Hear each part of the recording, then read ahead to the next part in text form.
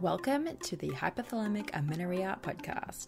I'm Danny Sheriff, your host, certified fertility awareness practitioner, functional nutrition counselor, and founder of the HA Society, and of course, an HA recovery coach who has walked where you currently are walking.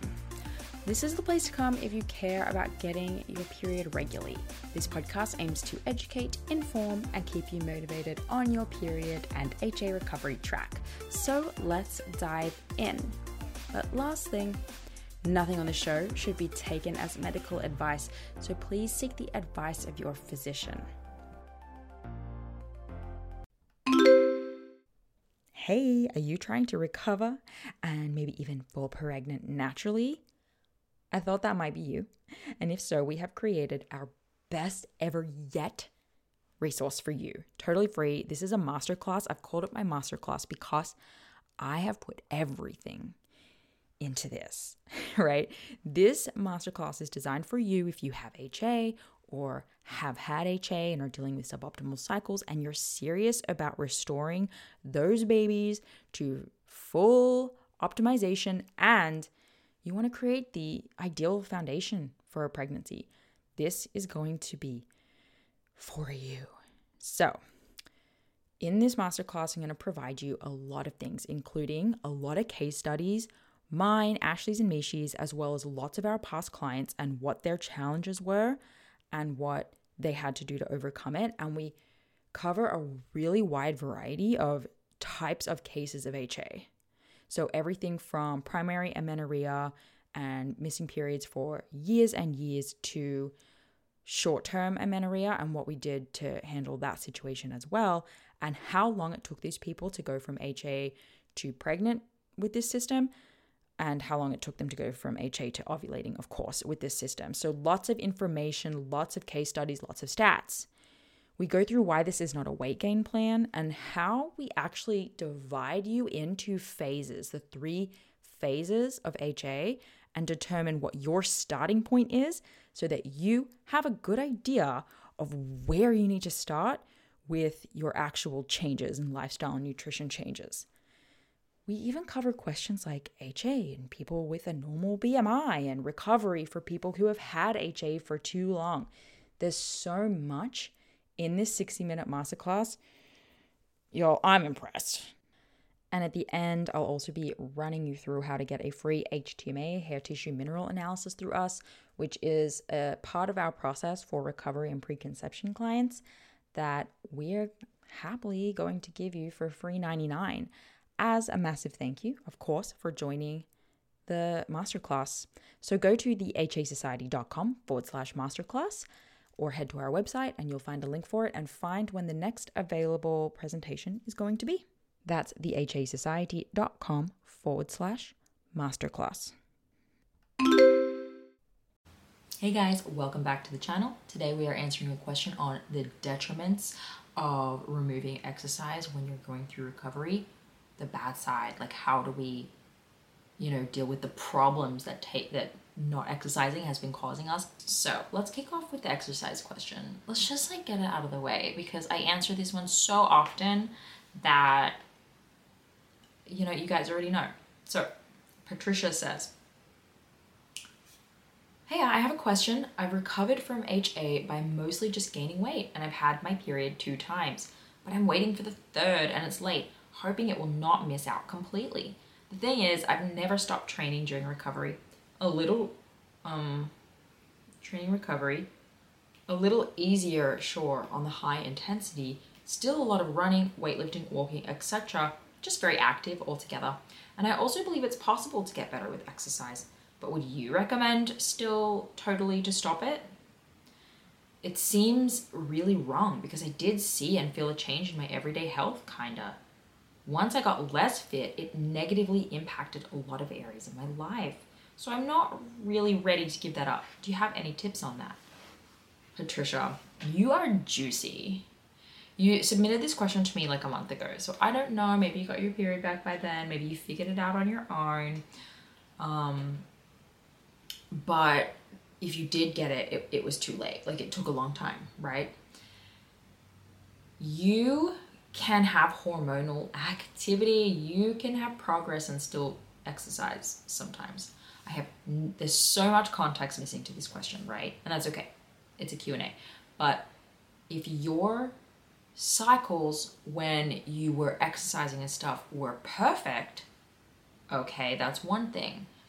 If you have no idea, that's another thing. And if you weren't ovulating, if your progesterone was too low, whatever, like your luteal phase was too short,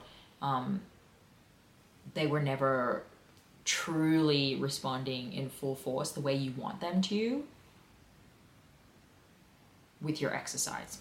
So something you did, and here's what I bet it was, because we see this in practice all the time. You made changes, you ate more, whatever it was, you got your period back, you were training, you got a second one, look at you, look at me, I'm doing it, I'm the unicorn, I'm doing it. So you back off, less diligence, more of like, oh, I think it's started now, I've got 2 now, so like the third one's probably just like gonna come. Why would I just stop? Like, so I'm just going to increase this a little bit. Like, I'm going to do a bit more weightlifting.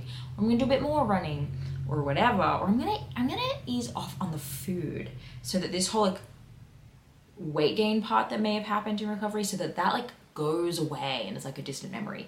These are the things that happen either consciously or subconsciously. And that's probably the problem. If not, if it just went away, then what it means is like that first one came back, maybe you were eating more or just like a huge shift happened. Sometimes we have to really look back at the calendar with someone and figure out like what was happening during that time to create this wonderful situation where you got a period. So that's the thing. And then the next one kind of came riding on the coattails of that. And then the third one, like lifestyle situation changed in some way. Less stress, like maybe you got more busy at work, back then you were less stressed or something, I don't know. So now you've like toppled your fragile tower over. If you can lose your period this easily, you're fragile, right? So that's like that piece. That's that piece, like this story that you're inventing because it suits the narrative that you want to believe, that you are more healthy with exercise is like a narrative. Okay. And you say, I also believe it's possible to get better with exercise. It is for some people, and to get better, yes, but if you want optimal cycles, if you want fertility, if you want ovulation, if you want conception, totally different story. Better isn't best. Right? Okay, but would you still recommend to totally stop? It just depends. I don't know your case. I wouldn't recommend one way or the other 100%. But it sounds like if you're doing all those things, running, weightlifting, walking, active altogether, something should probably give. Hey, do you know what your blind spots are? As in, do you know what it is, what the thing is that is holding you back from getting your period back? Look, it could be an absolute plethora, cornucopia of things, but in our practice, the first place we tend to go is what behaviors and habits do you have around food that you may be still doing? And these are called blind spots because we just don't necessarily always know that they're an unhelpful habit or that it's something that we're doing, whether it be a subconscious or conscious need to control our food or our body, or whether it be something that you've just done for so long that it feels normal and like a preference even. We have created a checklist. It's a 3-page checklist that goes through food types, behaviors around food, and mindsets around food. And what you do is you go through the lists and you check off and you see which ones are you doing, whether it be daily, weekly, monthly, quarterly, and how are they potentially affecting your recovery today. So it's a really simple checklist. It's just 3 pages. You go through it. There's a very simple scoring system to help you figure out how much this may be impacting your recovery. And it's just an insightful thing for you to do to help you reflect, and then you can journal about it or you can learn more about it and just start really working at any of the boxes that you checked and understanding that they're playing a role in your recovery. So to get the checklist, all you have to do is go to thehasociety.com/blind spot, and we'll send it straight through to you. You can print it off and you can check on it every now and then. I always recommend a reflection point every 4 to 6 weeks. How are you going? Are you still checking that behavior off, or have you systematically kicked it to the curb? So check it out. It's thehasociety.com/blind spot, and it will be waiting for you there. And then you said, once I got less fit, it negatively impacted a lot of areas of my life. That's nondescript, so I have no idea what those areas are, and that's curious to me. I would love to know. I would love to know, right? It's like, I just have a feeling that's what you feel and think, but it may not be valid. I think that we feel like our life is negatively impacted because the way I'm not moving around as much makes me feel lazy or whatever. It makes me feel sluggish. I feel more stiff. I feel like I haven't earned my food, and that's making me feel sad. There's a plethora of reasons, but you exercising less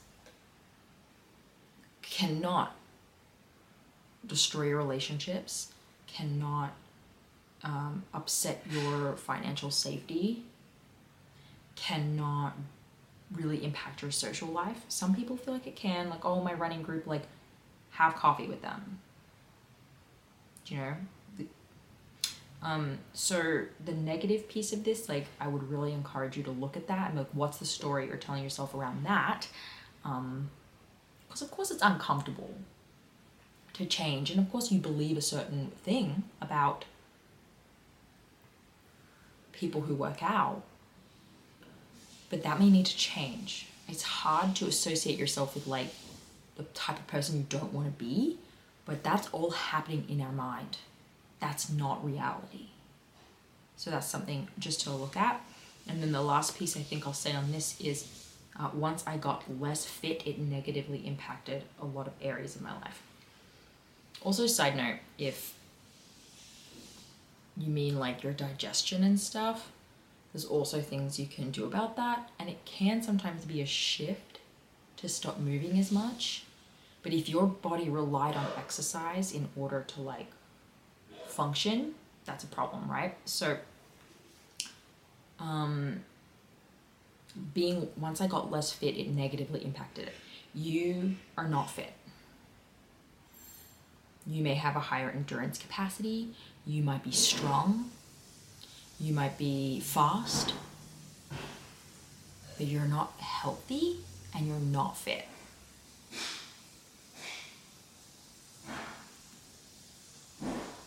This is to anyone who's trying to, figure out,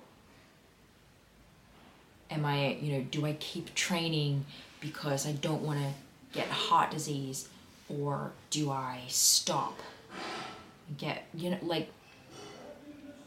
the exercise is truly to be fit, if your values are truly to be fit, you will do what is best for your body when it's screaming a problem is occurring, right? And it can be a real trap to get some periods with exercise or at a certain weight or whatever. There's lots of different combinations.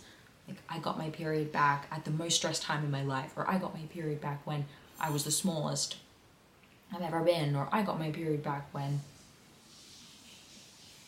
I was running 50 miles a week, and then they don't again, and they can't let go of that. But the facts are in front of you. That happened once, it hasn't happened again. We need to let go of it. It's like having a bad for you ex-boyfriend who you're just he's gonna come back and it's gonna be great. So if what you're saying is, my life is better when I'm thin and overachieving and go and running off cortisol, that's your personal choice. You know, like that's totally a thing. People choose all the time to be less healthy in the pursuit of other goals.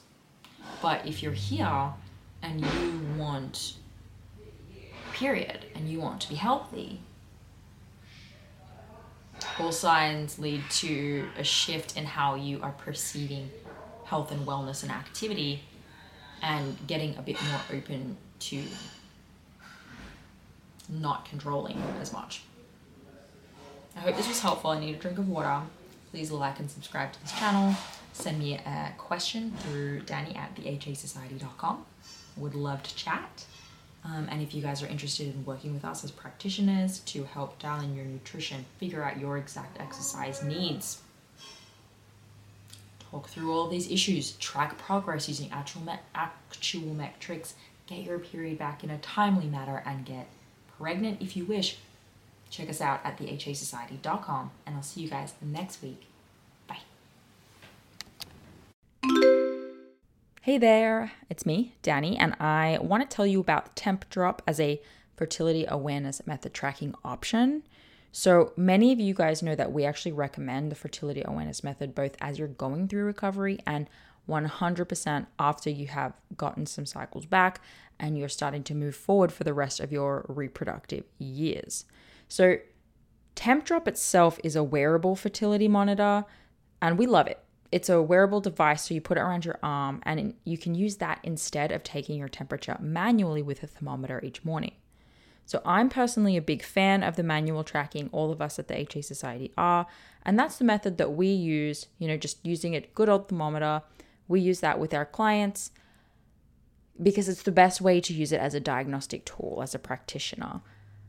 And it's also the best way to ensure, if you're trying to avoid pregnancy, that you don't get pregnant. However, manual temping for many reasons is just not always an option. When you're in the middle of recovery, again, we do recommend manual temping, but once you're cycling, the Temp Drop is actually a really great hack. So it gives you basically everything you need to effortlessly track your fertility status, like where you are in your monthly cycle. So you wear the Temp Drop sensor while you're sleeping for accurate basal body temperature readings without the stress of early morning wake-ups. So I personally love this because with a toddler, my wake-up times are all over the place, and the occasional sleep disruptions make using an oral thermometer a lot more difficult. So Temp Drop's accompanying charting app enables you to track an array of symptoms alongside your basal body temperature. This includes tracking your cervical mucus if you've been using OPKs, and then it also gives you sleep insights too. So you can combine these fertility signs all in one place, and that will help you identify your fertile window, confirm ovulation, plan for your period, and if you're trying to get pregnant, identify whether or not you are pregnant. So whether you're trying to conceive or avoiding pregnancy, or you want to chart for health reasons, like HA recovery, making sure your cycle's not slipping back in the HA direction, Temp Drop makes fertility awareness accessible to all women, even if you don't have regular cycles or sleeping patterns.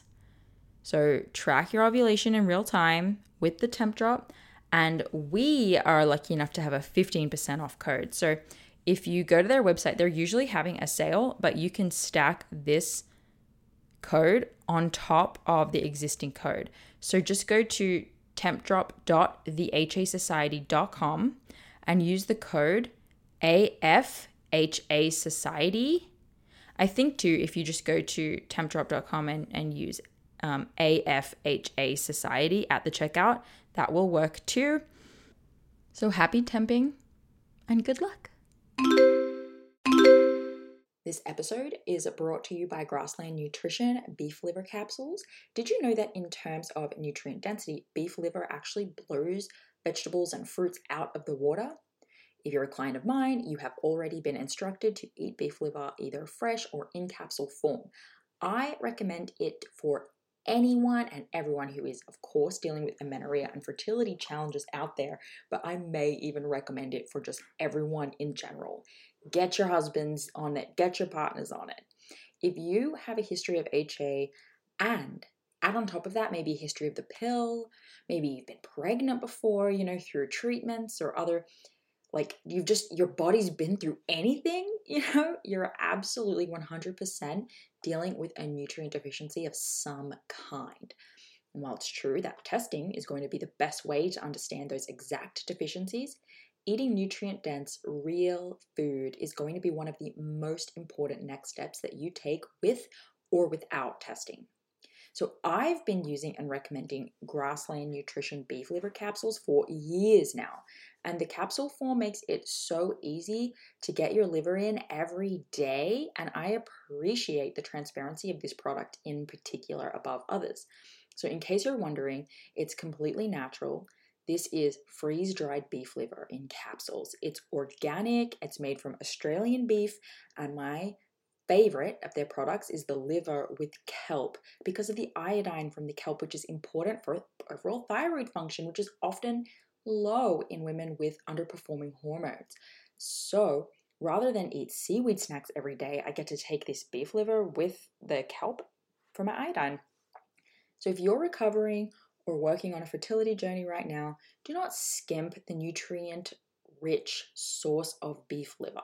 Get 10% off your order with the HA Society and support your favorite podcast along the way.